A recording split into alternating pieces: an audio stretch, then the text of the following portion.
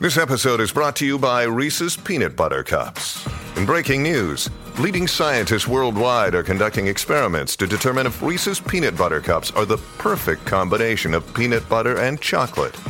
However, it appears the study was inconclusive, as the scientists couldn't help but eat all the Reese's. Because when you want something sweet, you can't do better than Reese's. Find Reese's now at a store near you. Hey everyone, it's Ryan here, host of the Pursuit of Happiness podcast, where I get to have conversations with some amazing people from all over the world who have stories to share, experiences we can learn from, and knowledge in areas we can use and apply to our lives to make us better and happier people. Each episode has a different topic, but all geared towards helping us along our own pursuit of happiness and helping us understand this journey we call life just a little better. We'll touch on everything from mental health to nutrition, diet, fitness, travel and adventure, relationships, and much, much more. Along this journey, I'll also experiment and apply some of the advice and information from my conversations to see how it affects me along my own pursuit of happiness, and then report back to you all. Now don't forget, if you enjoy this episode or any other episode, take a moment to subscribe, leave me a rating and a review. It's greatly appreciated, and while also helping get these great conversations to even more listeners. On that note, welcome to episode number 41, where I get to sit down with television host, adventure guide, and content creator Jack Steward. Now, many of you may know him from the TV show Rock the Park. That's how I was first introduced to Jack. I've been watching the show nonstop, honestly, the last few months, and I was introduced to this a few years back by my dad, and we would sit down and occasionally watch shows, and I'd be so jealous of what Jack and his buddy Colton got to do. And just a few weeks ago, I was watching an episode as I'm getting ready for my trip to Alaska, as they have a lot of shows up in Alaska, and I came up with the idea is, why don't I just try reaching out to Jack and see if he'd be on my show? He is literally the epitome of pursuing his own happiness, so much so that he currently has a vlog called The Pursuit is Happiness. And yes, that is the line I let off when I first contacted him. But honestly, it made so much sense for me to have him on this podcast. I am so happy he said yes, because his story is so awesome. It is so perfect for this podcast, and it's not every day you get to talk to an Emmy Award winner. So if you've ever seen his show Rock the Park, or wonder how somebody gets to be on television and travel for their career, we talk about that in depth. And everything in between, such as his favorite places to go, where he'd love to go back to, his most dangerous encounters with wildlife, and what place has eluded him so far. As you can imagine, for somebody that travels the world for their career, his stories are incredible. And one thing I always wanted to ask about was about the camera crews that travel with them. So we get a behind-the-scenes look on how shows like these are filmed.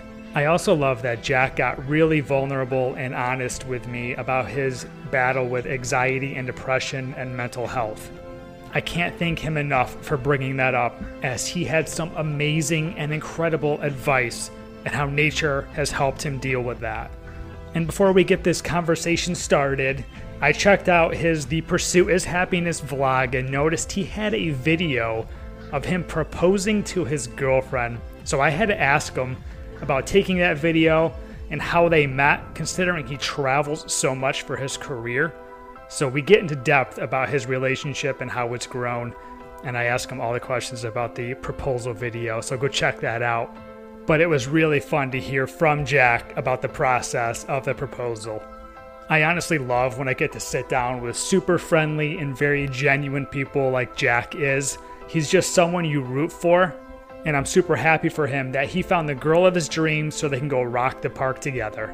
So without further ado, here is Jack Steward.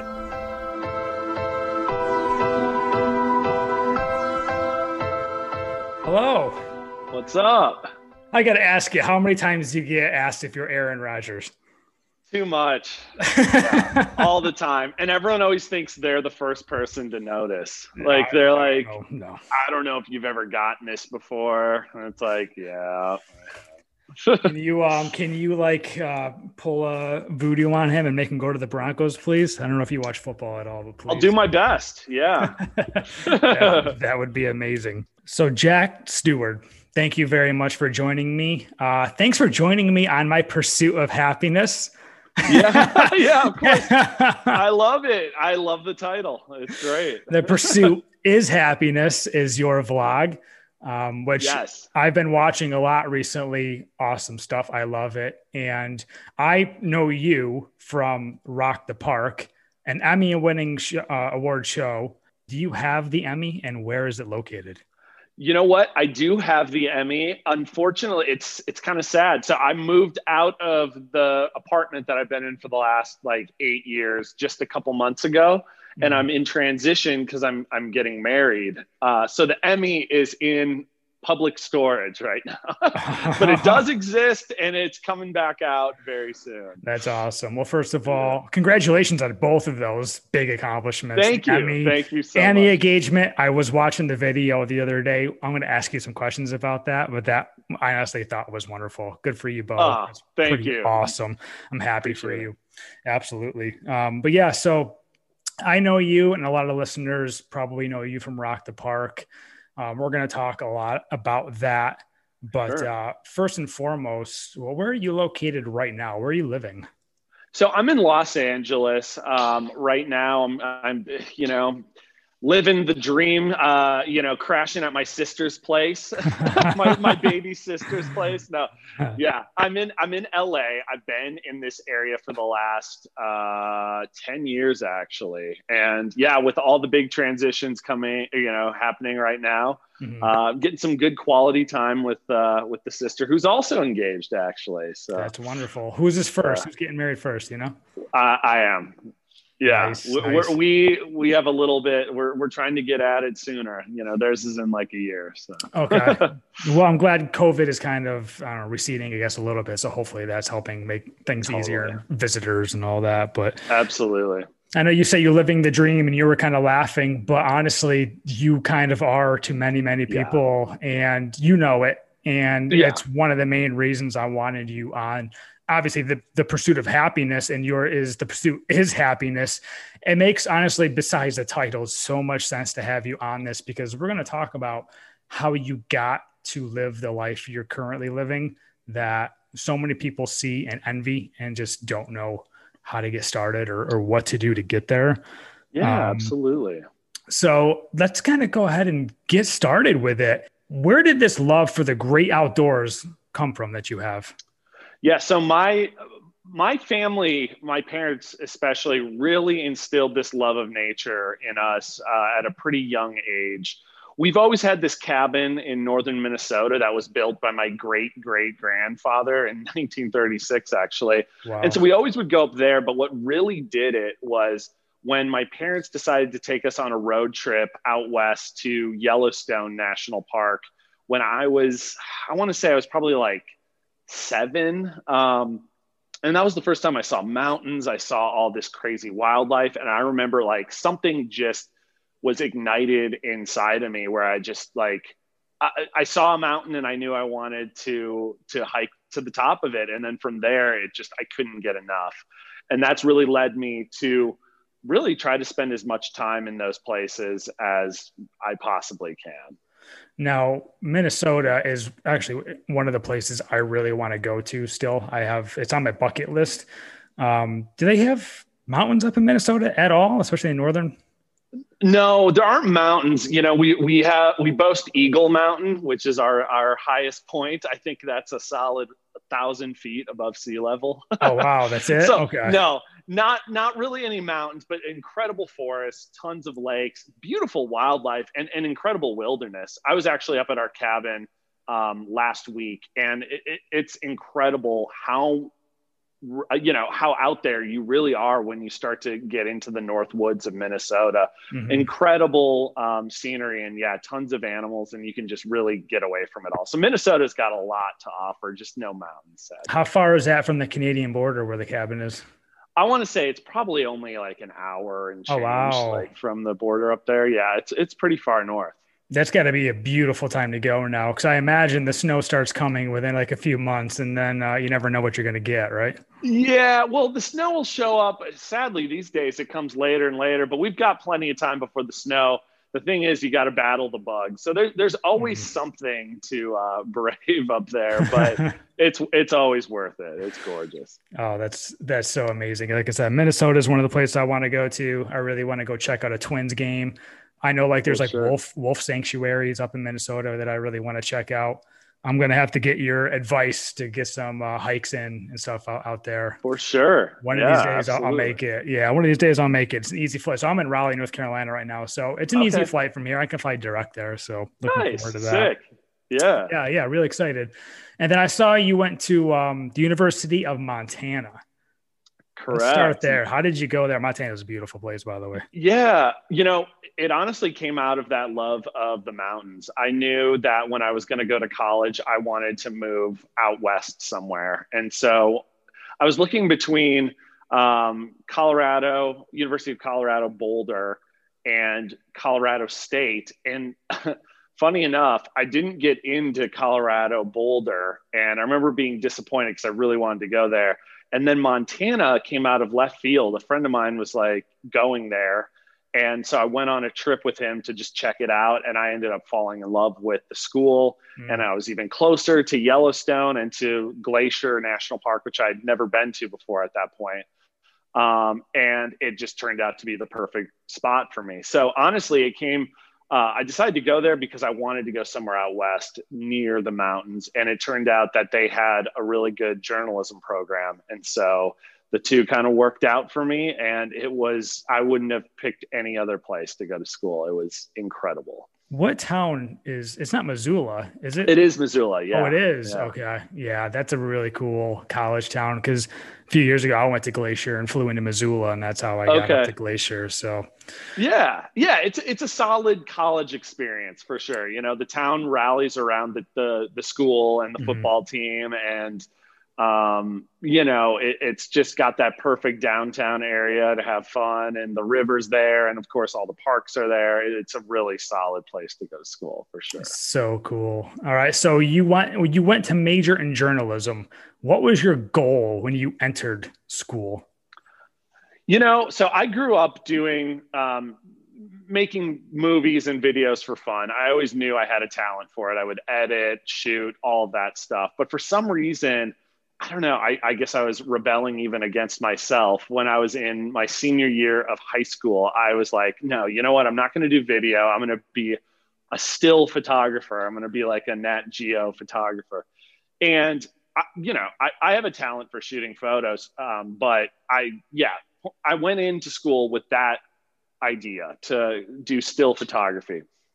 Well, so I applied to the photojournalism department. Well, as time went on, I was doing these assignments and they were great, but I took this documentary class that we all had to take. And I ended up doing a documentary about this issue that we were having at the time, which we probably still are having up there, but where the food that the grizzly bears, their natural food sources were dwindling up in the Yellowstone and Glacier area. And I did this documentary, and everyone else's was like a 15, 20-minute long documentary, and mine ended up being an hour. And it electrified this passion again. And I was like, you know what? Yeah, there's something, I belong doing video. And so from there, I really decided again, I'm going to go into television behind the camera. Never had the idea or thought of being in front of the camera. And so graduated from college and moved to Los Angeles and just started getting, freelance gigs. So anyways, I went into television that way. Okay. But what was really funny is I thought I was going to go, this one direction, my own direction. And, life kind of, nudged me in the proper proper direction after all. So, dude, that's so cool. Now, when you moved to LA, obviously that was purely for getting a job, right? And that kind of situation. Do you feel like that benefited you quite a bit to go to LA? yeah, I mean, I'm the type of person that I think everything happens for a reason. And so I came here to work, in the industry. And it just so happened that I want to say a year maybe after I moved here is when we pitched Rock the Park and started doing that. And thus it made living here kind of irrelevant because I could have been traveling from anywhere. Right. But I've really enjoyed living here for the last 10 years. And yeah, it's definitely grown me in a lot of ways.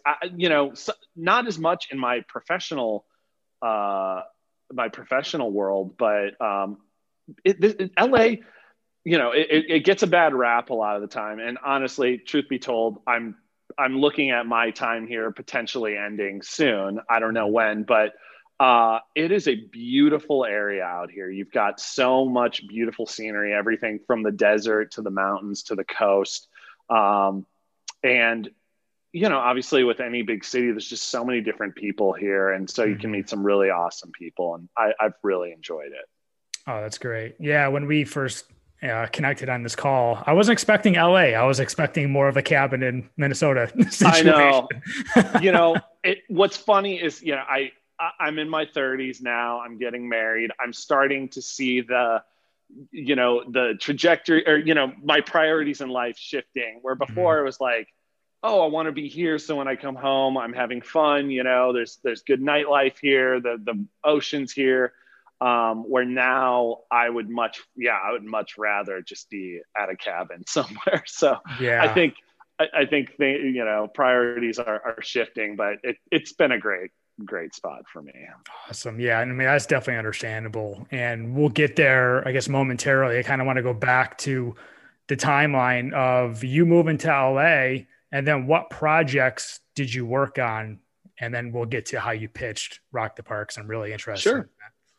Yeah. So, my family, has always been involved in media. My mom was a television anchor for 20 years. My dad was a TV reporter for forever.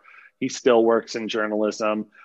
She started her own, my mom started her own TV production company. And so it kind of has been the family business. And so when I got out of college, I did this internship, which I was way overqualified for.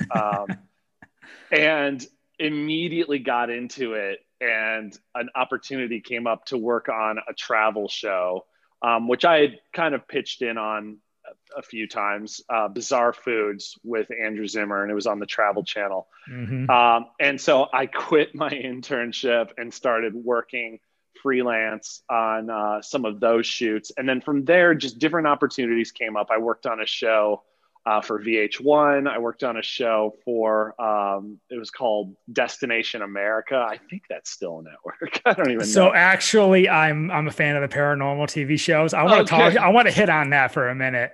Tell me more about what you did and if you had any experiences in the creepiest locations you went to. Yeah. So I worked on this show called Ghost Asylum. Mm-hmm. Yep. I've heard of it. Yeah, I did the first season. And first of all, those guys, I had a blast with them. They're still actually friends to this day. I had a great time on that show.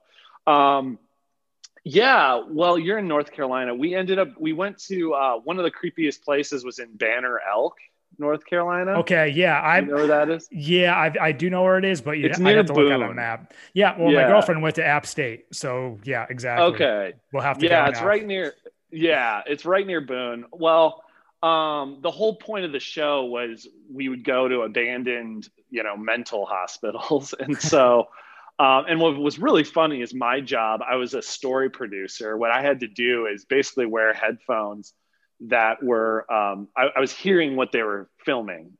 And I would have to take notes so that the editors could, reference things and know when things happened. And so my job was I had to stay a floor below so I could get close enough to have reception to hear them, but not be in the way of filming, and I have to sit there and take notes. And so what that meant was I would be on a floor of these abandoned mental hospitals all by myself in the dark, just typing away on my iPad. And it was creepy because, I'd be sitting on the floor somewhere, and these places are, technically, supposedly haunted. And with the screen, all you could see is the iPad, and you're blinded by everything else, because it's just a light in your face. So yeah, it was definitely creepy. I will admit at the time, I believe in all that stuff. I definitely do, but I wasn't too concerned. I kind of got into the excitement of it. But I will say there were some creepy moments in that episode. We actually, one of the cast members went nuts. So that was one of the creepier ones. I think nowadays I wouldn't be as up to do that, but yeah, it was definitely fun and definitely creepy at times. Did that change your belief in the paranormal at all? Did you personally have any experiences, see or hear anything? I've had an experience of my own. It didn't really, it was aside from that, it didn't change anything.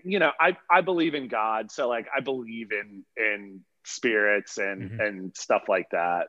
So I kind of went into it with that in mind, and, kind of already a belief in it. It didn't really change anything. All I know is I would not be the person, trying to interact with any sort of spirit, I give you props for just going in the first place, sit alone in the dark. Those places are cool and intriguing. That's a different level. I'm not sure I got the balls to do that. It is. I have learned to I think, because I used to go, I still do sometimes. I like going to some of these old hotels and places when I'm traveling and staying in them, and they're all, technically haunted and all that stuff. I used to get a little bit of a thrill out of just knowing I'm at a place that could be potentially haunted.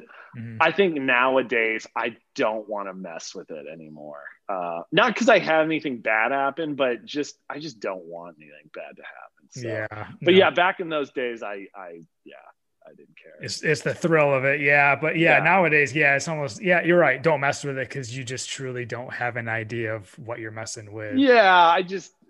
I'll just leave it alone. I dragged my girlfriend to the Washoe Club, if you're familiar with that. That's a little outside of Tahoe, Lake Tahoe area. Okay. And it's in Virginia City, the old mining town. Yeah. And that's one of the most haunted places in America. We got a tour, and she was cool. Pretty creeped out the whole time. But it was cool. We enjoyed it. The tours are fun because, it's history, Exactly. I think there's a difference between, for me, I love going to these old places and learning the history and even the stories and the folklore. Mm-hmm. What takes it to another level for me is when you're trying to because on these ghost shows, they're trying to interact, they're talking to them and all that. That's where I draw the line these days. But yeah, I get that. That. But so after these shows, tell me about this pitch to Rock the Park. Now, it's you and Colton, correct? Yeah.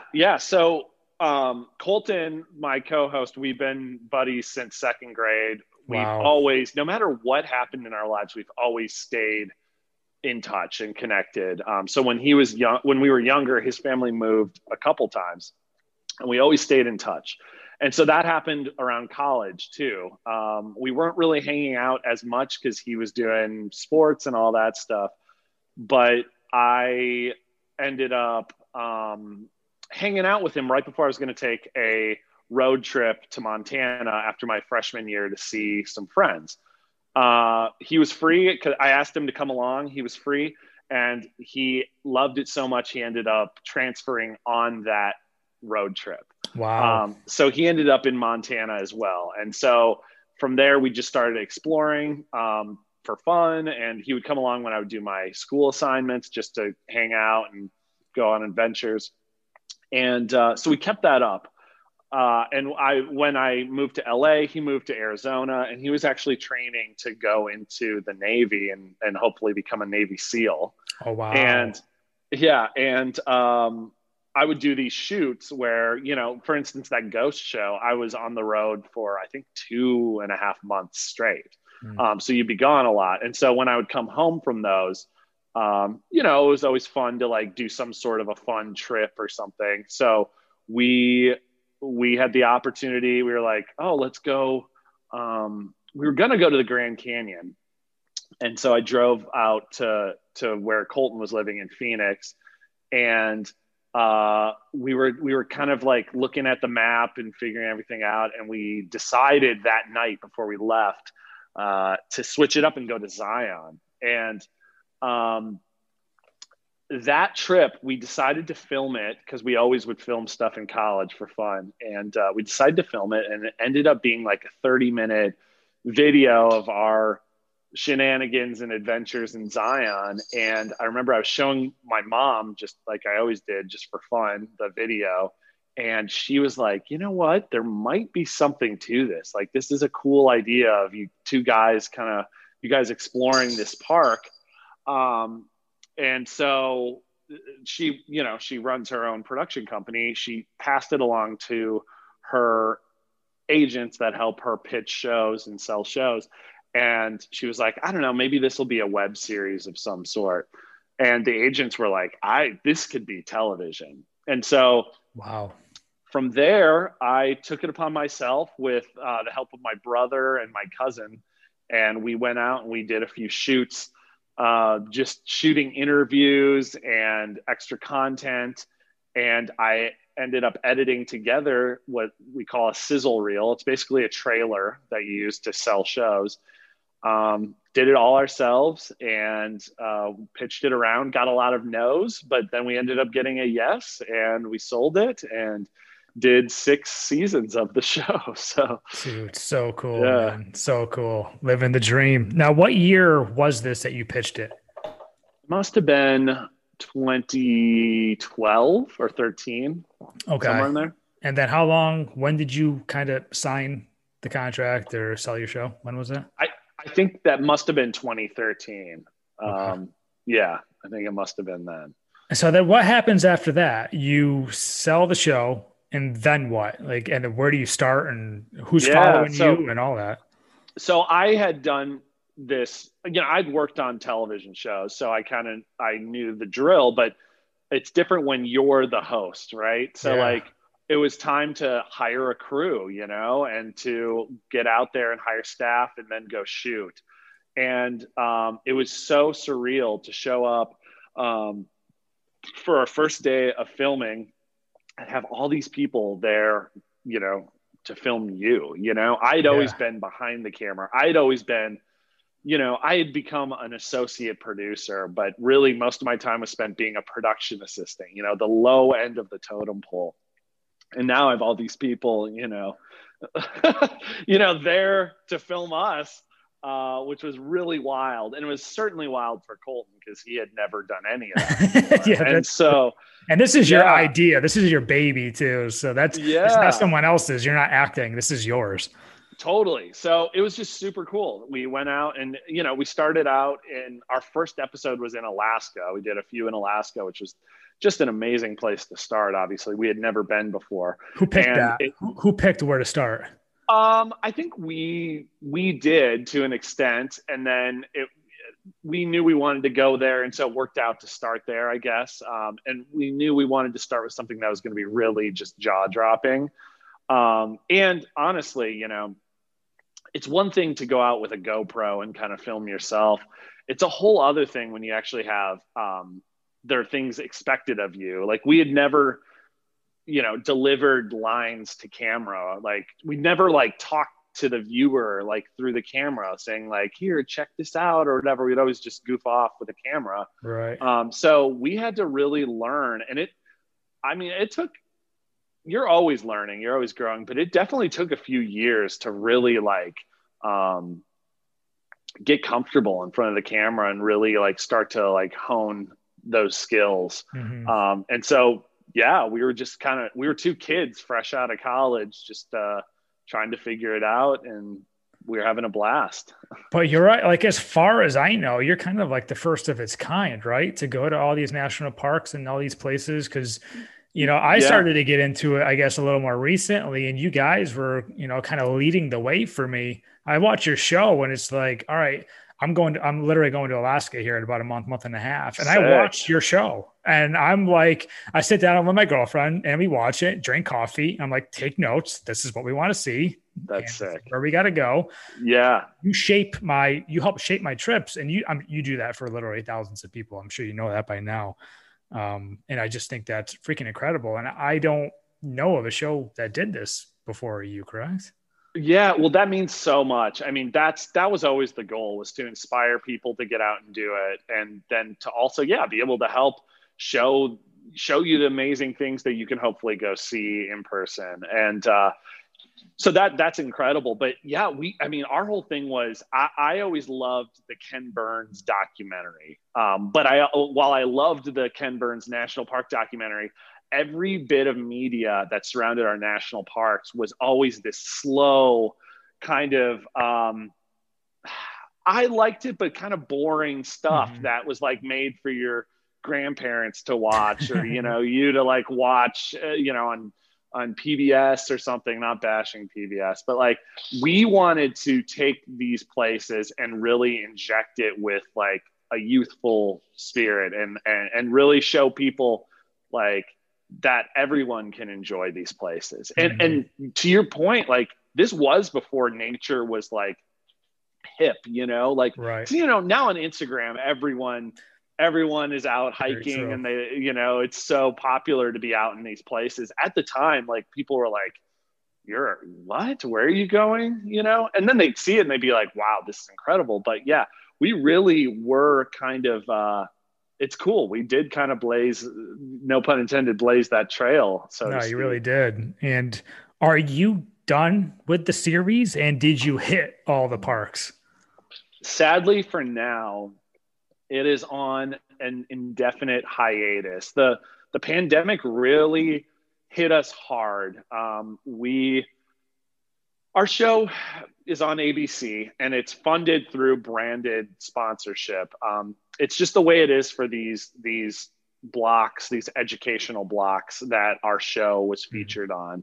I don't know why it is that way, but it's funded through branded sponsorship. And when the pandemic hit, all of these brands, Subaru was one of our big sponsors.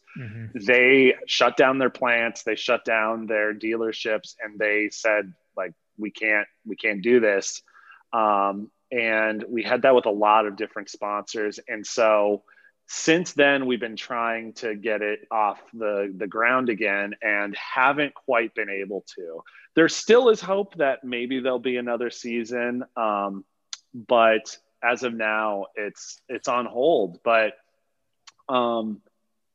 we did not get to all of them, which is, it depends what your goal is. There's like I think there's 61 or 62 of the national parks, like your Glacier National Park, Yellowstone National Park. And then when you get into the national monuments, which honestly, there's some national monuments, which in my opinion are more beautiful than any of the like national park. Let's hear one. Let's hear one. Do you have one or two? Well, there's one in Alaska, Aniakchak National Monument. It's this incredible wilderness, kind of down near Katmai National Park, but it's an incredible wilderness that very few people set foot in. And I mean, I would say, I would take that over a lot of national parks. There's so many of them. Yeah, you're right. Because I was going to say, a few years ago, I went to White Sands, which at the time was a national monument. True. That place is freaking beautiful. It's a national park now. But sorry, keep going. Yeah, keep going. No, exactly. So there are all of those, and there's national historic sites and everything, and those are in the 400s. So there's 400 some of those units. So it's a lofty goal. We knew kind of after a few years that the goal had switched from go to every single one to just go to as many as possible. Yeah, and now you're engaged, and I'm sure priorities have changed a little bit. It's probably harder to just escape and leave and go for months at a time, or yeah, exactly. And that's kind of how things have changed. Whereas I used to look at the national parks as like a checklist, like a bucket list. We, obviously we're having amazing experiences, but the goal was like, oh, I want to see all of them. I want to check them all off the list. Now what I try to do is I still try to go to new places. When I get the opportunity to, hit the road and travel, I'm trying to see new places. But really what I've started to do is look for my getaways, my hidden gems that are in my vicinity that I can pull off in a weekend. And it's kind of bringing me back to my roots, because that's what Colton and I did in college. We would only have the weekends because we were in college. And so we would find these places that we were able to visit just for, a day and a half, 2 days. And so that's what I've started to do again. And that's been really great because I still get out, once a month usually to go camping or something. So I still get out quite frequently. It's just in a different fashion. Right. And that's what your vlog is all about, which is awesome because you see not just the success stories, but you do see the failures and things to learn from too, which is awesome. It is. It also kind of sucks because like I've been putting together this concept of this thing called the portable cabin. I love my family cabin. And I just kind of realized when I was out here, I was like, I want something like that. But I just, I thought, oh, maybe I can build like a little tiny home trailer thing. And I was like, who am I kidding? I can't afford to do that. And I don't have anywhere to park that. So I was like, how do I move and set up my cabin wherever I go? And so I came up with this concept of this cabin tent and then all this portable furniture and whatever. And the first video I ever did, in the first test, it collapses on me and it's this disaster. And of course, that's the one that has all the views. And it's not like there are a lot of views, but it clearly has more views than any of the other success stories. And I think that's just luck of the draw. I think maybe I had a good thumbnail image or something that attracts people's, eye or something. But I'm just like, I love that I put the failures and I would have it no other way. But, sometimes I'm just like, yeah, I wish sometimes people would see the successes more than the failures, but hey, that's what keeping it real is all about. It is keeping it real. And at the same time, like you probably help other people from, not having that same failure when they go out with their kids or something. So exactly. It's worth it. I'm wondering, how long did it take to film a season of Rock the Park? It would take us, usually we would start in July, usually right after the 4th, and wrap up in like February. So it took many months. And we'd go out for a few weeks at a time and then come home for a week to 2 weeks. And so it was kind of that process of leaving, coming home. And yeah, it took a long time because we do 26 episodes a season. So it's a lot. Yeah. And was there like a rhyme or reason in how you chose these locations?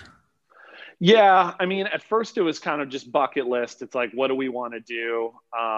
And then logistically speaking, if you fly into one area, you want to make it worth it. So you hit other parks around that area.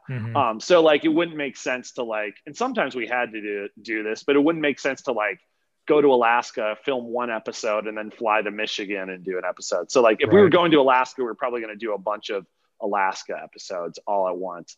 Or if we fly to Glacier, we're probably going to do a Yellowstone episode and a Teton episode. So we would come up with like, oh, we want to do this park or whatever. And then for the logistics, hit other parks that are generally within the area.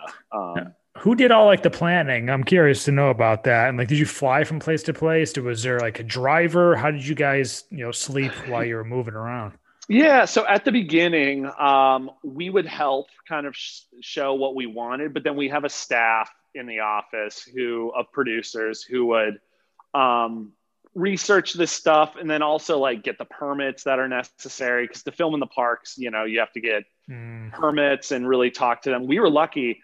We're a few people that are allowed to film in wilderness, and it was because we were doing an educational show. Wow. Most parks don't allow that, so we were fortunate to have that. So anyway, we'd have people planning those, and I mentioned that Subaru was a sponsor of ours. with them in mind, and just by nature of the show and what we were originally doing, the show was about being on a road trip. And so we would usually fly our crew in, and either Colton or myself, we'd fly into a certain location. And from there, then we road trip to all the different episodes from there. And so on the different shooting pods. So like I mentioned, Glacier, we probably all fly into Missoula, and then I would drive from here with my car, and then we do Glacier, and then the whole crew, we'd road trip around. So it was really fun. We would, most of the time we were road tripping, and our crew became like, our good friends. And so it turned into just like, a big road trip. And we'd sleep in these, if we weren't camping for the show, we would be sleeping in just usually these, podunk hotels in the middle of nowhere. And, it was fun. Yeah. Well, that's fun. Yeah. I mean, you got like your second family with you. How many people were in your crew? At most, at one point we had like 9 people, including Colton and myself. And that was kind of crazy. And we ended up the last season only having, I think 5, including Colton and myself. So we had a lot, and then we had little, and we kind of were always striking that balance between what's too many people. Cause like the more people you add, the slower you move. And when you're trying to do things like climbing mountains and stuff, the more slim you can keep the crew, the better off you're going to be in a lot of ways. But it's a balance, because people need to carry gear. We need to carry the gear. So it's like, as much as you would want less people, it's hard with all the stuff that needs to be carried around. And so one thing I really kind of look for is on these shows, like yours and like Josh Gates Expedition Unknown and shows like that, is like, I'm always thinking these people are filming, but you never see them, but they're like going ahead of you, right? Like, how does that work? Do you tell them, okay, you're going to go ahead of us? Yeah. And like climbing up a steep freaking mountain with a camera on, like how does that work? Yeah. So it's a whole thing, we came up with a really good formula for doing this stuff. When it comes to hiking, we'd have, if there was something going on, they would just film us doing whatever was going on. But in terms of the hike itself, we would film a lot of these things that we call blow-bys. Basically, like, you'd send one camera ahead, or 2 cameras ahead, basically, and they would just film, and then you just literally blow by the camera. So it was a lot of that. And then, if like there was a bear or something, then they would just film us doing whatever we're doing and shoot B-roll. But some of the harder things, like the mountain climbs, it would really have to be like, we'd really have to coordinate that. So you'd have like, one of the hardest ones we ever did, we climbed Devil's Tower in Wyoming, and we literally had to train for a few days. And the camera guys would have to like train doing what's called, I think it's called Jumaring, where they would literally have to ascend ropes going up the cliffside, and then they're hanging out over the cliff filming you. So like we would have to coordinate that. So there'd be a lot of waiting. Like, so Colton and I would climb up a pitch, and then we'd have to sit there and wait for the crew to go up and then to get in the perfect position, and then we would climb. And so if anything, here's what we always knew. Like, if in the trip reports it says that the hike is going to take 5 hours, we double it at least, because it's going to take us a lot longer to do it. So it's a lot of coordinating, and like those guys totally are crazy, and they, carrying the cameras and all that stuff. And my vlog actually kind of started as a behind the scenes thing. So my first like season, if you will, or whatever you want to call it, there's all that behind the scenes of showing the film crew and all that, which is I didn't see a few of those, so I'm definitely gonna go back and watch those, because that's always intrigued me. It's like it's not just you two, there's also people filming you, and they're not even like watching where they're going or whatever. It's like around them, they're just focused on you, and with wildlife and all the crazy hikes and all that stuff you guys are doing, that's slightly dangerous, I guess. And did you climb the Tetons too? Yeah, we climbed the Grand. Yeah, dude, insane. I saw that because I went to Jackson Hole last fall, and so I was watching. Like I said, I was watching your show to kind of get an idea for what to expect. I saw you guys climb that. I was like, "Well, F that! I'm not doing that." Yeah, That was legit.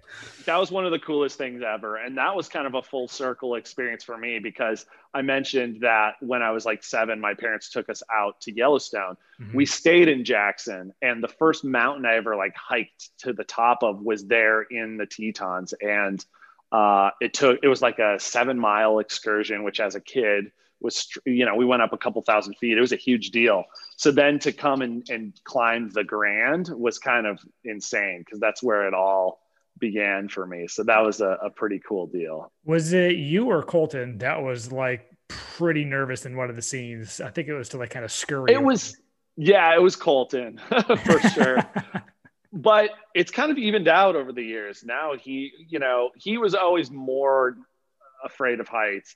Now I'd say we're on equal playing field with that. Not that I've gotten more afraid, but he's gotten better. Yeah. And there's a point where I don't care who you are, like certain heights, they're just going to make you nervous when you're like hovering over thousands of feet, and whatever. How did he get over his height? Because I have a fear of heights when it comes to cliffs and ledges.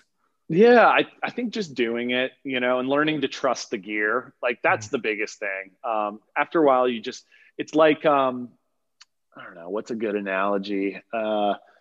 Well, you just learn to trust the gear, right? So like if you're roped in, you just gotta, you learn to trust that, like, okay, if I fall, like this rope's got me, the guide's got me. So you just kind of learn to trust that stuff. And then it's also exposure as well. I think the more, well, no pun intended again, but like the more you're exposed to these things, you just become desensitized. So he's gotten just better over the years. I mean, props for him for like pushing through some of those situations. Cause I probably would have been on camera and be like, just edit me out. you'll see me at the bottom. That's the thing. You can't, like, that's the beauty of our show. It's like, and sometimes it's a positive motivator to do the thing because you never want to be that person that can't do it, even though it's so relatable. And like, that's what makes our show awesome is like, there are times where we just say like, I can't do it. That's what makes the show great. But like, it never feels good. So like after a while, like, in 2 weeks when I'm seeing edits of this coming out, do I really want to see myself not doing it? So you kind of use that as motivation to that's a good forward. Point. Now, is there anything come to mind when I ask you maybe like what would be the most dangerous situation you two faced? Oh yeah. I mean, as far as dangerous, anytime we were backpacking in Alaska, there's an element of danger. So like one time we were caught in a whiteout on the top of this mountain in Katmai National Park. And that was inherently dangerous because if you get injured, you're literally out in the wilderness. There is no you got to be really prepared. Anytime in Alaska, we also, we were in a cave that got flooded. And so that was pretty scary. We had to like go on our backs through water in a tight space to get out. So that was rather dangerous. And then I'll just say like, anytime we've gone like whitewater rafting through like hardcore rapids, it's been fairly dangerous. We did, it's the Green River. The Green River in Utah. And we were there when they had released water from the dam and the rapids were bigger than usual. We ended up capsizing. It was on the show. It was really, crazy moment to capture on camera. But the next day, sadly, someone passed away in the same area. Wow. And we've had that in other places where people have passed away doing things that we've done. And so you kind of, it's crazy. These places they don't guarantee your safety. And so it's always kind of managing that risk and doing what you can to stay safe. What's been your most, I guess, memorable run-in with wildlife, would you say? what comes to mind is one of the more recent episodes we did on our last season we filmed. We were on horseback through the Centennial Mountains in Idaho and Montana. And we were on horseback, and we came across a mother and two cubs. We were actually in between them, and it was this whole standoff between the mother and us, and we were on horses, and they were freaking out. And so that was pretty wild. And that, again, that's all on the show. That's all on camera. And somehow we managed to, because the horses were going nuts. They got all tangled up in their lines, and our guides were able to get it untangled, and then we were able to get out of the way of the mother. But it was a pretty nerve-wracking situation for sure. What did you and your crew carry as far as bear protection? Because I know my girlfriend's going to listen to this and wonder when we go to Alaska, what exactly we do. We've heard the bear spray and stuff like that, but coming from an expert like you, what do you recommend? My fiance is terrified of bears. And so I'm trying to teach her that it's like any other thing. There's a risk walking out your door, and when you really weigh these risks, it is not very likely that you're going to be killed by a bear, right? So you just do what you can to mitigate that risk. So for us, it's always come back to bear spray. Mm-hmm. Bear spray is actually a better deterrent than a firearm, even though firearms make a lot of people feel more safe. And I'm not going to argue with them. Bear spray is something that if you blast it, it's gonna disorient the bear and usually scare them off because they're going to be so caught off guard. And even if it doesn't, it gives you a chance to get away because it blinds the bear. So no matter where we go, bear spray is always just a good idea. Have you ever had to use it and pull it on a bear before? I have not. We've had it ready. It was ready for that encounter we had with the mom and two cubs, but we've never had to actually use it. All right. That's good. I mean, so if you guys have gone through these parks, God knows how many times, you got to figure the chances are pretty good for us. Yeah, they are. And it's just do the right thing, do what you're supposed to do. Don't make noise coming down the trail. When you're camping, store your food properly and keep it away from where you're sleeping. It's all these things where at the time you could look at it and be like, oh, this is so annoying, but it is so worth it for the peace of mind. And then, going without incident, it's worth it. So. Now, as far as food goes, do you have recommendation for hikers for fuel, good fuel and fuel that I guess won't maybe entice wildlife or it's good to carry with you or? Yeah, it's funny when you say good fuel. I mean, the good stuff is like, obviously, trail mix, anything that's going to give you some energy, some sugar and stuff like that. What we learned after a while is our trips were always fairly short because we would only spend like 2 to 3 days filming an episode. So usually when we were out in the backcountry, it was only for a few days max. Actually on the Grand, when we hiked climbed the Grand Teton, our guides said to bring something that you're going to want to eat. Like a piece of fried chicken or pizza or whatever, because chances are it'll stay good, for the overnight, and it'll be something that you'll want to actually eat. Well, that stuck with us. So after a while, we used to do these like dehydrated meals and stuff like that. And sometimes there are situations that call for that, where you just can't store tons of food and you want stuff that is easily to pack down, easy to pack and all that. But after a while, this is no joke, we would actually just order pizzas and like put them in plastic bags and take pizza and like a lot of meats and cheeses and stuff like that out with us. Because if we're going out for just a night, I can't tell you after you've hiked your butt off all day to know you get to camp and like I can pull out some cold pizza or whatever, like and eat it. I loved it. So there are a lot of good things you can eat, but like we actually started doing stuff like that as the time went on, and I loved it. That's awesome. I'm smiling over here too because I can relate because I just did a hike, Mount Tamarack, I think it was called, in Tahoe. I don't know. It took like 8 hours, and I knew there was a tuna sub waiting for me in the car. Yeah. I could not wait to get down to that car and be done with it. Exactly. It's like, yeah, you might as well have something that you're going to want to eat. Yeah. And what it really comes down to, honestly, unless you're doing really long things. What's going to fill you up and give you some energy, and what's going to pack down small. So for us, that was always the key. It's like, what can we pack down pretty easily, and what are you going to be stoked to eat? Yeah. Colton and I did the peanut butter sandwiches. That's actually one of our funnier stories. Is when we were pitching the show, we had this whole like budgeted list of the things we needed, and it was like peanut butter and jelly and whatever. And when we climbed our first mountain, we ate just peanut butter sandwiches, and it was miserable. You don't want to get to, at the end of your day and you're soaking wet maybe from the rain or whatever, and just be eating some crap that you're not going to enjoy, Yeah, that's a great point. We learned that. Yeah. That's a great point.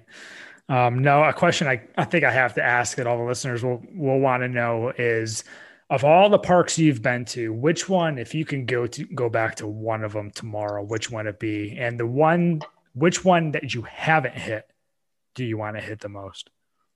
I'm really nostalgic right now for Alaska. So I think I would love to go back to Katmai National Park in Alaska, which is on the Aleutian Peninsula. It's got it's one of the places that has the I think it has the highest concentration of brown bears in the world. It's beautiful mountains. It's got beautiful coastline. It has this incredible place that was basically demolished by a volcanic eruption back in the day. That's just this surreal place to explore and hike. I really miss Alaska, so I'd love to go back there.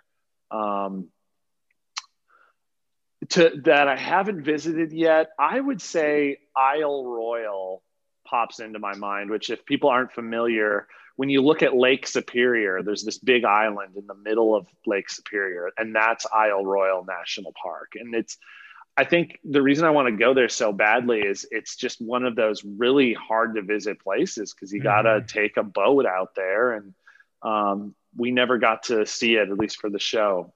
So I'd love to check that one out. That's awesome. I'm not sure I've heard of that, but it is really cool to go to those hard to get places. It's just so much more rewarding when you get there, and knowing that not as many people have been there. That's super cool. Yeah. I definitely want to check that out. Now, one thing I love about you and your show is that you're clearly dog people.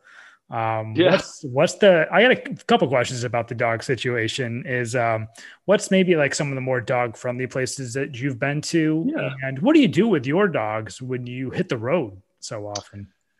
Yeah, well, what's funny is I was gonna pan the camera or tilt it down because for a second here I had my new dog who I just got the other day. Congratulations on that too. That is awesome. Yeah, who I was petting. Yeah, I will say some of the best national parks for dogs tend to be, I know Shenandoah National Park out in Virginia is very dog friendly. There's a handful of others that are really dog friendly, but I have to say, more often than not, the national parks aren't the best place for taking your dogs, because a lot of them, the dogs can only really stay in the parking lot or some of the walking trails. They can't really come on the hiking trails. So the national parks in general don't tend to be that dog friendly. There are some that are. I would say that the places that I think are great for bringing dogs are the national forests. And it's called BLM land, Bureau of Land Management land.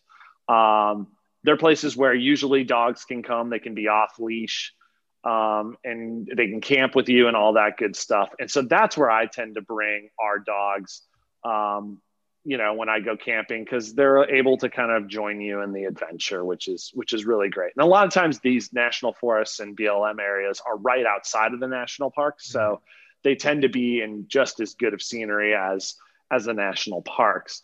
As far as like, we've been, I've been fortunate for the last few years. I haven't had a dog. I mean, that's not fortunate, but for my travels, I haven't had to really deal with having a dog with me or back home. I had a dog when I first started Rock the Park, and my brother ended up watching him, and then I couldn't take him back because they bonded. And I couldn't, it was hard to like rationalize having a dog and leaving every like week, it's just not good. Yeah. It was so hard to do that because the dog's so sad and you're sad. And then you're like, who's going to watch this dog? So honestly, I was lucky to not have that problem for the majority of filming Rock the Park. Nowadays I have more, ability to, be around for the dog, which is great. I mean, being an owner of 2 dogs myself, like it's something that I have to consider every time I go somewhere. And totally. I don't travel as much as you do. So I was just curious to know about that situation because I know you're a totally. dog. So yeah. They're not kids, but they kind of are at the same time. Oh, for sure. For sure.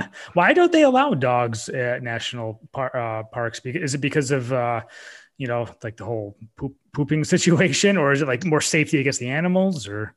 It's a little bit of everything. So the national park, there's all these different designations of of land, and our national parks are preserved to preserve the landscape as it is. And so the thought is that dogs are not native to the area.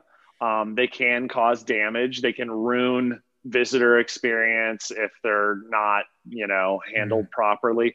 It's just this thought that like dogs don't sadly belong there. And so to protect the park and people and the wildlife, most of them just don't allow dogs. Gotcha. But the good news with that is like, then you can find the places, like if you are responsible with your dog, like the places where you can bring a dog and like I said, have them off leash, really let them like have fun. And you're also just not worrying about all these people around too, and you can kind of get away from the crowds and just enjoy time with your dog. So it kind of works out both ways. Yeah, that's a great point, because a lot of people can't bring the dogs anywhere, so they got to bring them with them. And a lot of people just want to bring their dogs with them and have memories and, get great photographs and stuff for them too. So there's plenty of opportunities to do that. For sure. No, that's awesome. And so speaking of like national parks and like hiking, so what's been your like favorite hike, and would you say like the national park with the best hiking? Man, that's so tough. Well, I got to say some of the best hiking is in Glacier National Park. There's such a great trail system there. I love it. And I would say I probably have to give my favorite hike to Glacier as well. There's this hike there called the Ptarmigan Tunnel Trail. And what it is it takes you in through this area called Many Glacier, which is just the most, in my opinion, beautiful part of the park. And you weave through the mountains, then you work your way up, and then you come to this lake that's way up in the Alpine. And then you arrive at this tunnel that was chiseled out by, I think, miners or somebody way back in the day. And you end up passing through the tunnel, and then it just opens up to this whole other beautiful view that was right on the other side of those mountains. And wow. It's an amazing hike. It's also very nostalgic. Colton and I would go there when we were in college, and then we ended up filming there for the show a few times. And it's a great hike. So Glacier and Ptarmigan Tunnel are my picks for that. So I can actually say I've been to Many Glacier, and we kayaked there, and then we did the Grinnell Glacier hike, if you're familiar with it. Yeah, that's a good one too. Is that right near there? Oh yeah, it's right there. Right totally. There. Okay. Yep. So I guess I probably just went right by it and don't remember. Well, they all kind of go off from that area, all the different hikes in the Many Glacier area. So Grinnell goes off this way and the Ptarmigan Tunnel goes off another way, Okay. And so is there another park that you would say that has great hiking for anybody out there? Yeah. Well, I mean, Yosemite's got great hiking. Zion's got some great hikes, some really fun hikes. What else comes to mind in terms of hiking?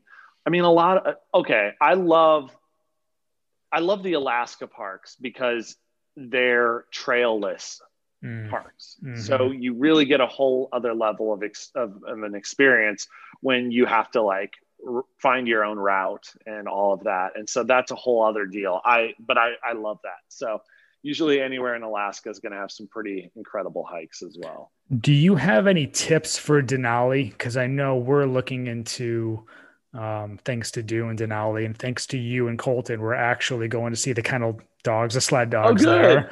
That's And awesome. yeah, so I know you can only kind of go so far into the park before you have to like hop on a bus and whatnot. From your experience, do you have any suggestions? I would say hop on the bus. Yeah. And reserve. I don't know how you reserve these anymore, but reserve, if you're into backpacking, reserve a spot to go backpacking. What's cool about Denali is they give you your own unit. Whereas a lot of places just you have to book campsites or whatever. They want to preserve that trail list system. So what they do is basically you reserve a big chunk of land, and so you're able to explore that whole chunk of land. And so Oh, what that wow. does is it guarantees you're not going to see anyone else. And so I would say get out and reserve, a spot and backpack. Wow. Okay. I was unfamiliar with that. I will say, hey there. Who do we have there? This is Ellie. Ellie. Hi, Ellie. Yeah, she's amazing. But yeah, She was she's a just on a kid. vlog with you too, right? Yeah. So short story with that, I'm working on a project with a new friend of mine, and he has three golden retrievers, or had three. He let me take Ellie out for the weekend to my portable cabin, go camping, and we had the best time. And when I came back, he asked if I wanted to take her home because he has Wow. three. It was hard for him to spread the love between three Goldens and give them enough attention and all that. And it, it broke my heart, honestly. When I got to his house, I opened the door to get her out, and she refused to leave my car. Wow. so we were meant to be. So now she's my doggie. That's great. Ellie's got a good home and she's going to have some amazing experiences. That's Oh, for sure. in 2 weeks she's already had insane adventures. That's It's why she didn't want amazing. to get out. She's like, I'm going to live the life Yeah, of my dreams over here. exactly. Yeah. Now, I'm curious to know where someone like you gets all their gear as far as like clothes and, hiking apparel and whatnot. Where do you get your stuff? Um. Well, to be completely honest, I was fortunate. Pre-Rock the Park, we would just wear whatever we happened to have, and we had whatever gear we happened to find. Since Rock the Park, I've been lucky. We got like sponsorships with like Eddie Bauer and Arc'teryx and all this stuff. So we were gifted a lot of really good stuff. So full disclosure there. But what I've learned through that is the key pieces of gear that you really need. And wherever you can get that for cheap, if that for you is REI or just online through the companies or whatever, I would say to just do some research. So the things that I recommend getting is a really good rain jacket. Mhm. I do love Arc'teryx. They're very expensive, but they are worth it. If you're out, in the backcountry somewhere and it starts downpouring, it can be dangerous if you're not dry. And we've had rain jackets that just totally soaked through, and we had some tough situations because of that. So like, I would say the items that you really want is a really solid pair of boots, a good rain jacket, rain pants, and then just some quality layers. They always say to avoid cotton, and get synthetic layers, stuff like that. But yeah, like I really think my biggest thing that has come in handy is my rain gear That's a and great, boots. that's a great point. And it's funny. So I'm dating somebody now who worked at REI, and Okay, for nice. Christmas, she got me a nice rain jacket. Sick. So there you There you go. I'm, go. I'm all, she probably, I mean, I wear some decent stuff, but she probably had a peek around. It's like, hey, you can upgrade in a few areas. And Yeah, sick. so That's great. what about like merino wool and whatnot? Do you have like a bunch of merino wool stuff and like socks or anything? I don't. I always just have. Colton always loved smart wool, and I have a lot of people who really like that stuff. Mhm. I always just kind of had whatever I had as far as socks goes. I just made sure to bring a bunch of different pairs, so that if they do get soaked, you're okay. You can just switch to another pair. And then I learned a bunch of tricks for how to keep warm, because we've done a lot of stuff where we're out in negative degree temperatures, so Yeah. a lot of tricks there. But as far as socks, I was just brought whatever long socks I had, basically. Okay. All right. And you're doing all right. So, okay. Yeah. Good to know. Yeah. Now, After a while, you learn. It's really you want to set yourself up for success, obviously, from the beginning, so you don't get into bad situations. But like after a while, you just kind of learn what you need. Yeah. And it's a lot of times it's not necessarily like the top of the line stuff, Yeah. No, that's cool. And I'm curious to know if did you get to a point where people were recognizing you both when you were traveling around to these parks? I mean, you had the cameras around you, which probably helped a little bit, but besides that. Yeah, we did. And we still do sometimes.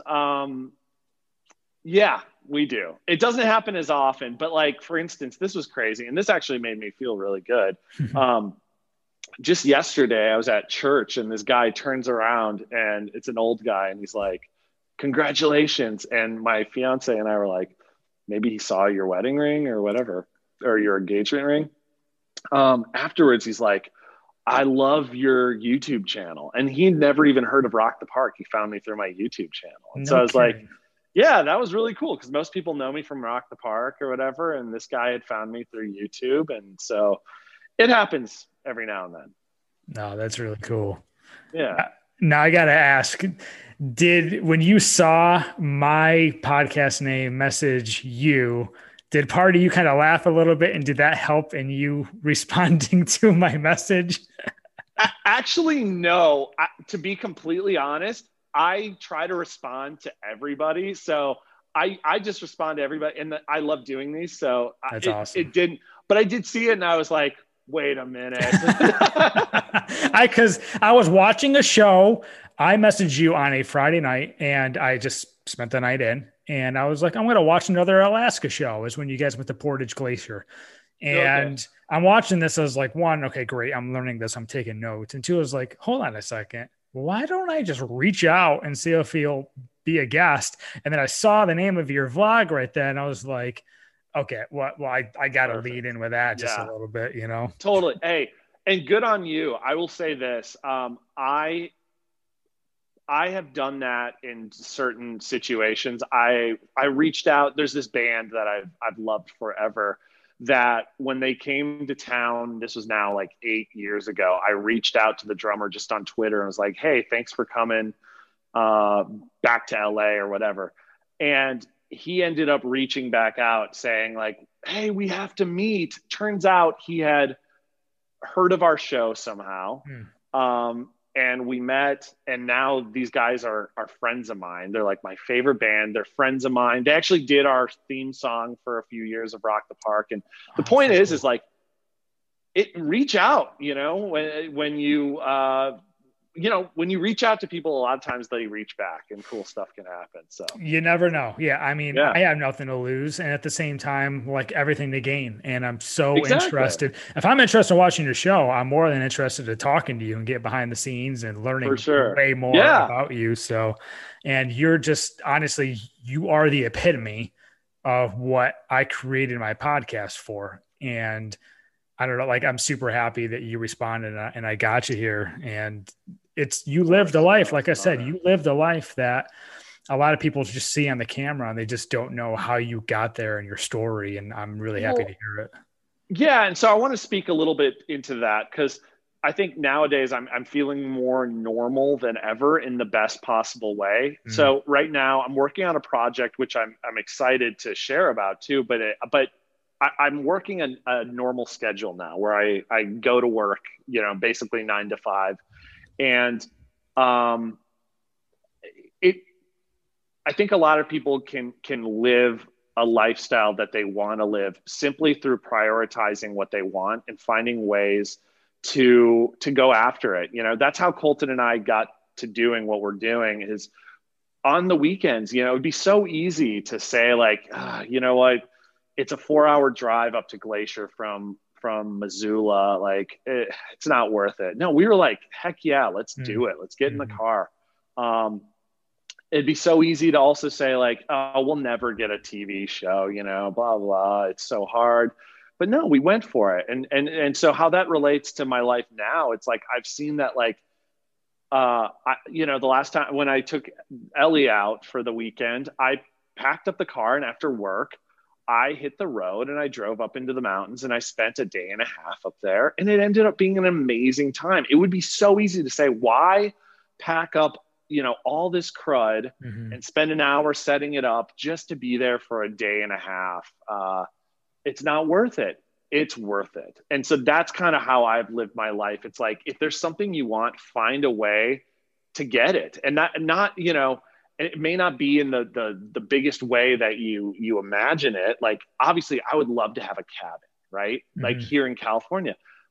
So, I thought, how can I have that? Okay, I'm going to get this cool tent and set up all this stuff, every time I go out. And now I have a little cabin. It's not the thing that I thought I wanted, but it's what I got, and it's amazing. And so I think that's my biggest thing for people who are trying to, like, live a life that they want. It's like, find ways to do it and alter your expectations and be open to the process and the experience of figuring it out. That's honestly the best advice I've heard in quite some time. And you seem genuinely happy as well, which makes obviously a lot of sense in the world too. So I'm definitely happy. I will say that. I also want it to be stated that the reason my whole thing is the pursuit is happiness is that the minute you sit still and quit pursuing life is when you start to become I think discontent, and you stop chasing after when you stop chasing things in a healthy way, chasing healthy, good things. When you stop doing that is when it's easy to become bitter towards life and to lose track of, like, the blessings that you do have. And I want it to be noted that while I'm incredibly happy, and I've been very happy for the last, I would say, 10 years or so, like, consistently, I also struggle with clinical depression and anxiety. And so, like, that's something I navigate, I have to navigate it every single day. And so, happiness, you can sustain happiness and depression and have depression at the same time, or anxiety and happiness at the same time. It's all about the choices that you make and the ability to be present in the journey and to say yes to, and to learn to sit in the space that you're in and keep pressing on. And so I guess I've always wanted people to know that, like, you can live a happy life without feeling happy all the time. Because I think there's joy is an overarching thing that goes beyond happiness. I can be unhappy, but also, like, have joy in my heart, and know that tomorrow I will be happy. Right. Happiness is fleeting, but joy kind of permeates your life. And so it's good to know that, like, yeah, like we all go through tough times, and that the happiness will return, I mean, that's what, unfortunately, life is, and then, I appreciate you bringing up the whole mental health aspect. That's something I was going to ask you about, because you have it on your website. And I imagine being in nature is quite a way to combat, anxiety and depression. What are your thoughts on that? It absolutely is. Yeah.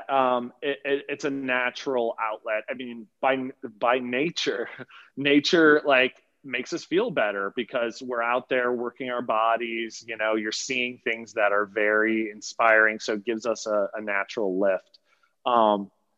It's great. And I think it really helps you connect to simpler things as well. And I think a lot of times, especially when you're dealing with, like, clinical, like, actual anxiety that goes beyond just our normal worries on things, that's something that's a lot of times worked into your brain chemistry. So getting out into a simpler space and sort of stripping everything away, it gives you a space to work on these things, to reflect on these things, and hopefully have a safe space to sort of push through them. With that being said, though, I've had times where I've been out in the mountains and I'm feeling depressed, and I'm just like, I'm in the mountains. Why am I feeling this way? I don't want to feel this way. And that's another lesson. If you lean into it, what I learned to do is be like, you know what, it's okay that I can feel this way in the mountains. A lot of times things are the expectations we put on ourselves. It's like, I shouldn't feel anxious or depressed. And well, it's like, well, you do, so let's learn to sit with that, because it will pass, So if we quit trying to flee it and learn to just sit with it, a lot of times that's the key to learning to cope with it. And so while nature does give a general lift, sometimes it doesn't, and that's okay too. Yeah, I remember having Holly Essler on almost a year ago, who's a clinical therapist, and I remember her saying it's okay to not be okay. Yeah, you just got to remember that. Yeah, and yeah. I do know when I battle it with nature and I get out there, at the end of the day, I usually feel much better. And of course, I love that you just said, like, go out and do it, because sometimes I do want to just sit around and just hang out. And then I ask myself, like, when was the last time I sat around and hung out? And I look back a few years from now and remembered that weekend.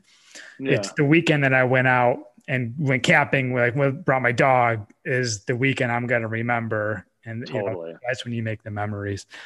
Now, I watched your vlog. I got to ask you about your lady, Riley. Yes. Congratulations. Thank you. That was awesome. So for people who are listening to this, go check out the vlog. You recorded the entire engagement. So I started working backwards.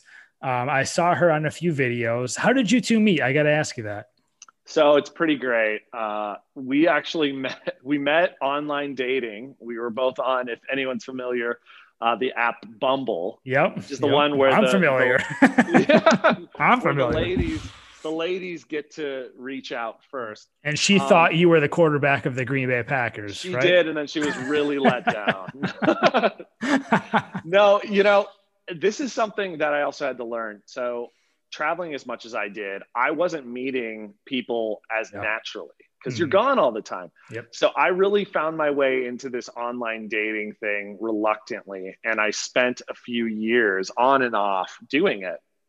But I've always had this desire, to like meet my partner and to have a family and all that. So I never gave up. I took breaks, but I just kept trying. I went on so many bad dates and so many mediocre dates. But at the end of the day, the mediocre ones are just as awful, because you're hoping for something, Dude, amazing. Yes. I feel like we can have another episode on this. Trust me. I've been, been through all of this. I understand. It's miserable, but I can tie it back into the whole thing I said about just getting what you want. It's like, keep trying, I kept trying. And eventually, they always say it only takes one person, it's true. It's sadly true. It is true. You don't feel like it at the time, but I ended up meeting Riley on there, and things weren't ideal from the start. We were supposed to get together, and I had a family emergency, which took me back to Minnesota. And so I had to text her and be like, hey, I know we were supposed to get together tomorrow, but I have to leave town. I was like, I would love to keep talking to you and getting to know you. And she was like, yeah, sure, that's okay.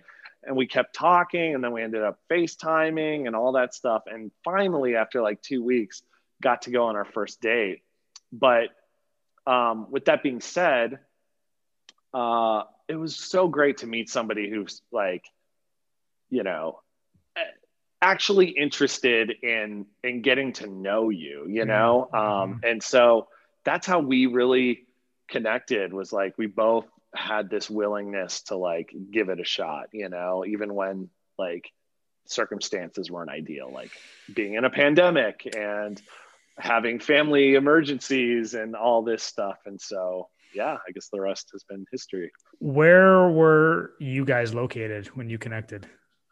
So I'm in Los Angeles. She lives out in she doesn't anymore, but she lived out in Riverside, which is actually like 70 miles away. So when we would get together, like there'd be times where I'd go over there just for a night to like go to dinner or whatever, and I'd be driving like 150 miles. It's insane. With that being said, our first date, she lives closer to Joshua Tree. Our first date was actually in Joshua Tree. So that was As you wear the Joshua Tree t-shirt. Excellent. Yeah, exactly. Yeah. Perfect. Dude, that's awesome. When did you guys meet? I'm curious because I actually met my girlfriend in October during the pandemic.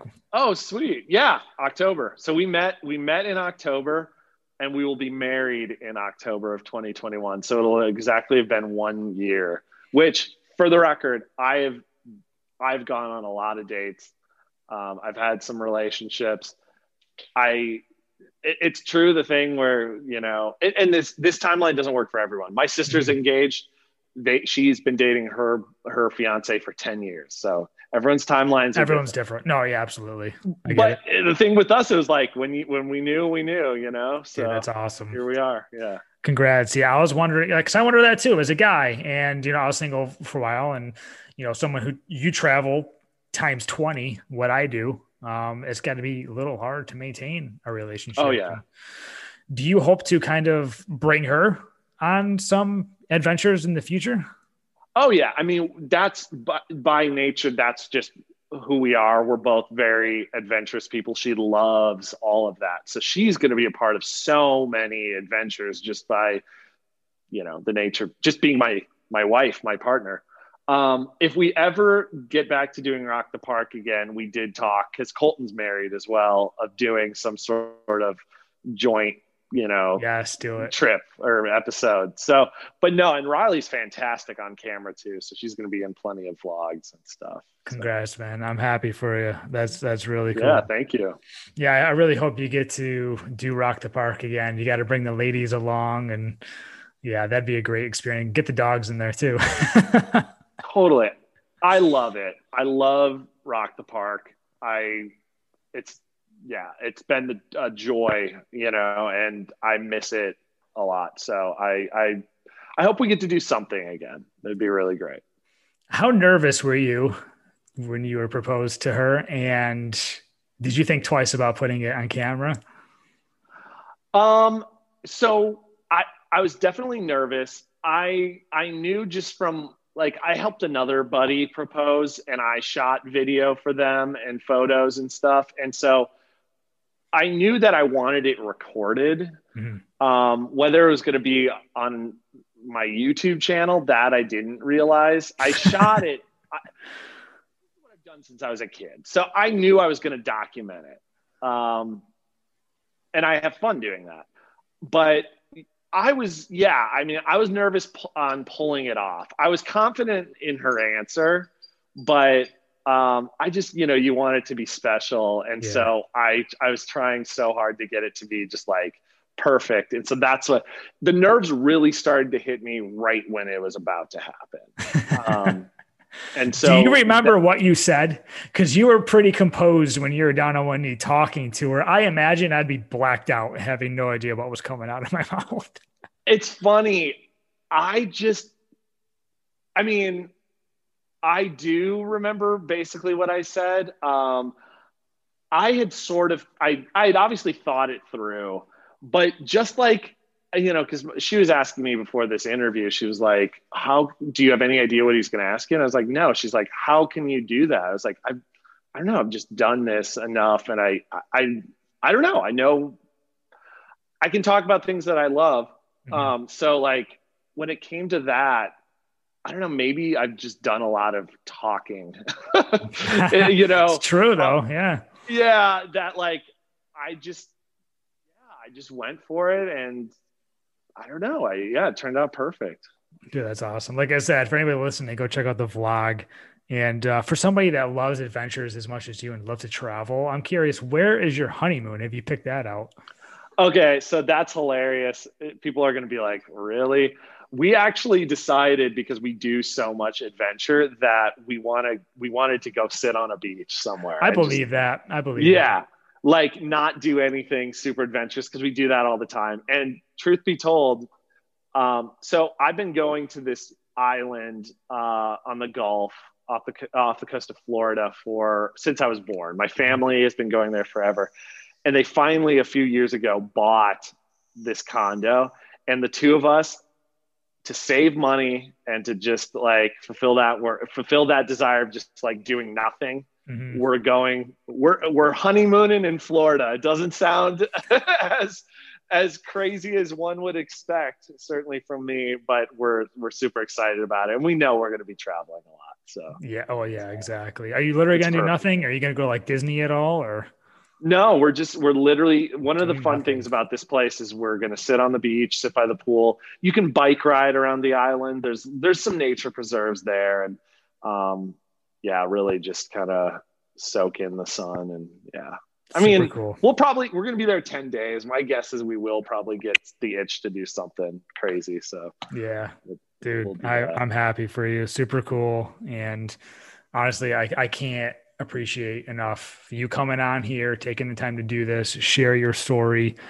I know I'm inspired, and I'm sure you inspired many other people to just get out there and stop making excuses and go after what you want. I love it. I love your sweatpants too, by the way, that you got embroidered. How do I get a pair? Do you have apparel? Yeah. Talk about that. Where can we get that? So my, if you go to my website, jacksteward.com, you can go to the tab about the vlog, and I believe the store link is there. And so there's all sorts of stuff. There's hoodies and the sweatpants, and there's like a beach towel and stuff like that. It's funny, I created it just because I wanted it, and a few people here or there bought some, but I basically created it just so I could have it. So cool. It's there. So if people want it, go snag it. But I appreciate the invite to be on here. This has been amazing. And like, it's so true. And I don't mean this to be like shaming for people of like, get out and just do it.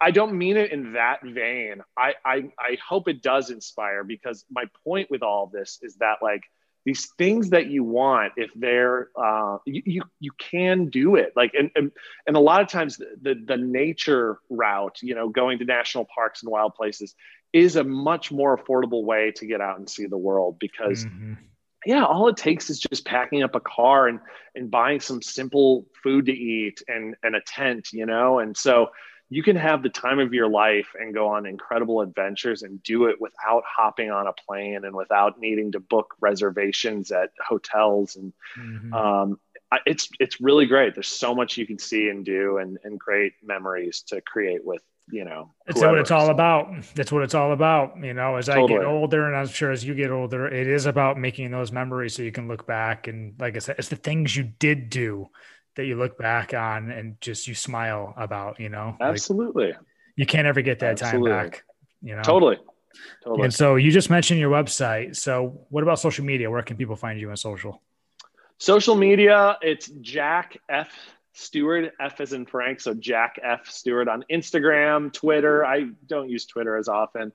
And then Facebook as well. I think if you just search my name, you'll find it. And then my YouTube channel, it's all on my website. So if you go to jacksteward.com, you will find all that stuff. And I haven't announced this because we're in the process of building it, but the project I'm working on right now is a brand that I've started with this friend called Urban Outsiders. Nice. It's actually going to be this glamping experience right here in Los Angeles, where you can come spend a night in this amazing tent, this glamping tent with a fire and a jacuzzi and all these different things, and go on adventures and come out on hikes with me and other things. So we're building that right now. So that'll be coming soon, but it's a really cool project that I'm really excited about. Dude, that is awesome. I'm excited for you. That's super cool.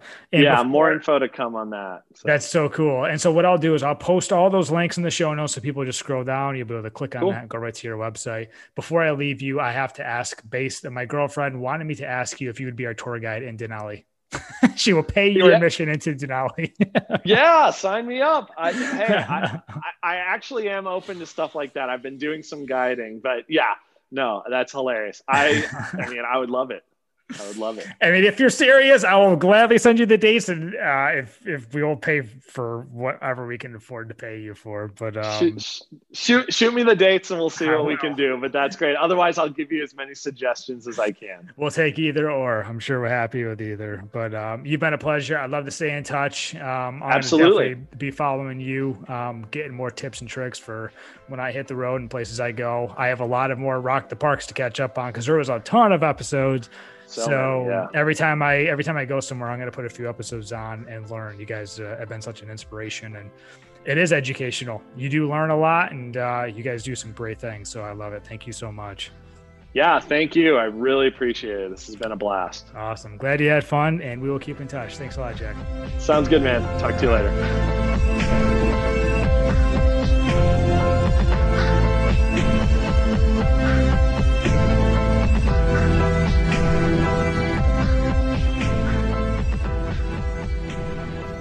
Thank you once again to Jack Steward. That was an awesome conversation.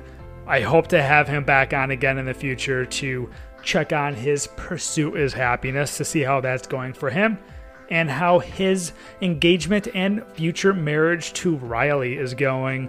But I'm happy for both of them. So I really hope to see them on a future episode of Rock the Park.